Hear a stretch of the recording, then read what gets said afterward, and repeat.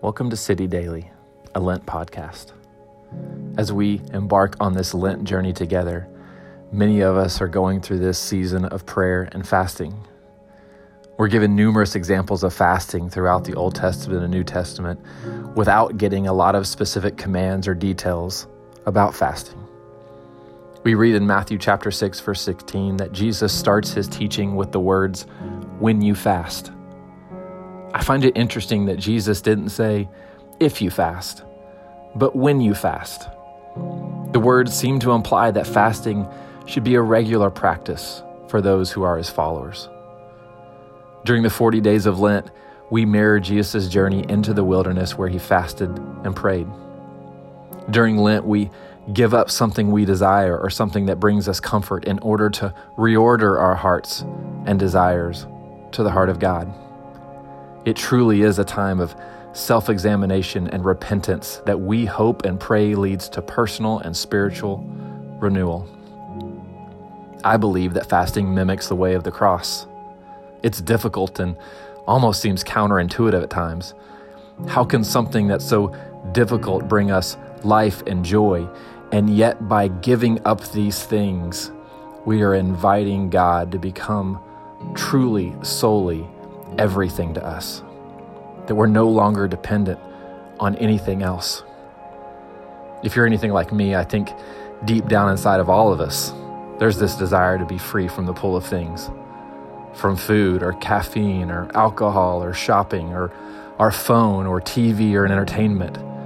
That those are things that can add value in our life, but man, we don't want to be controlled by them. I don't want to have to go to those things whenever I feel pulled by the world or anxious or just having a bad day. Think about it for a second.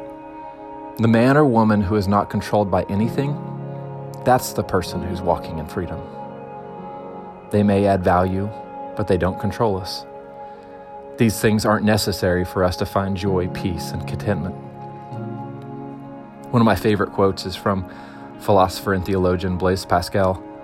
He says, "I've discovered that all the unhappiness of men arises from one single fact, that they are unable to stay quietly in their own room."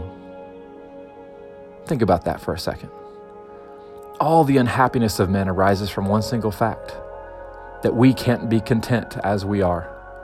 We need the external stimulus. We need the things. We need the constant pull of entertainment or the stuff to satisfy us.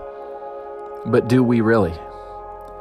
As we begin to pull those things away from our life, and as difficult as that process is, we realize that Christ truly is sufficient, that he's enough for us, that the things that we fill our lives with may satisfy for a moment, but we all know it's short-lived. And we can just find ourselves jumping from one thing to the next, temporarily numbing ourselves, temporarily finding contentment. But we want something more, don't we? If you're anything like me, there's this deep longing in my heart that contentment would not be based on how I feel or what I have, but it would be found in Christ.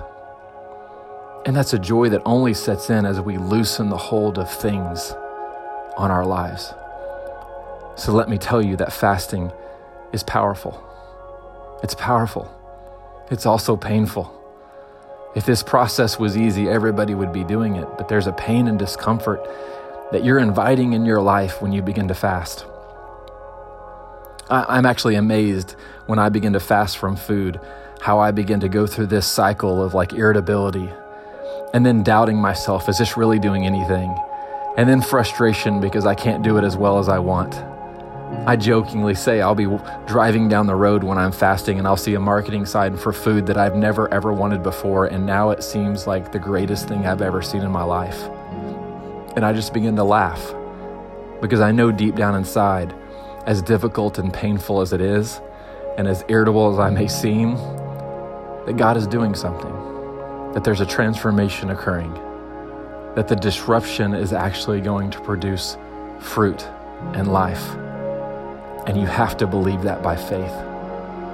So my prayer for you, my prayer for me, my prayer for us during this season of Lent, as we fast and we give up something we desire, that God will honor our sacrifice and replace that hunger with more of him, something that will always satisfy and never leave us longing for more.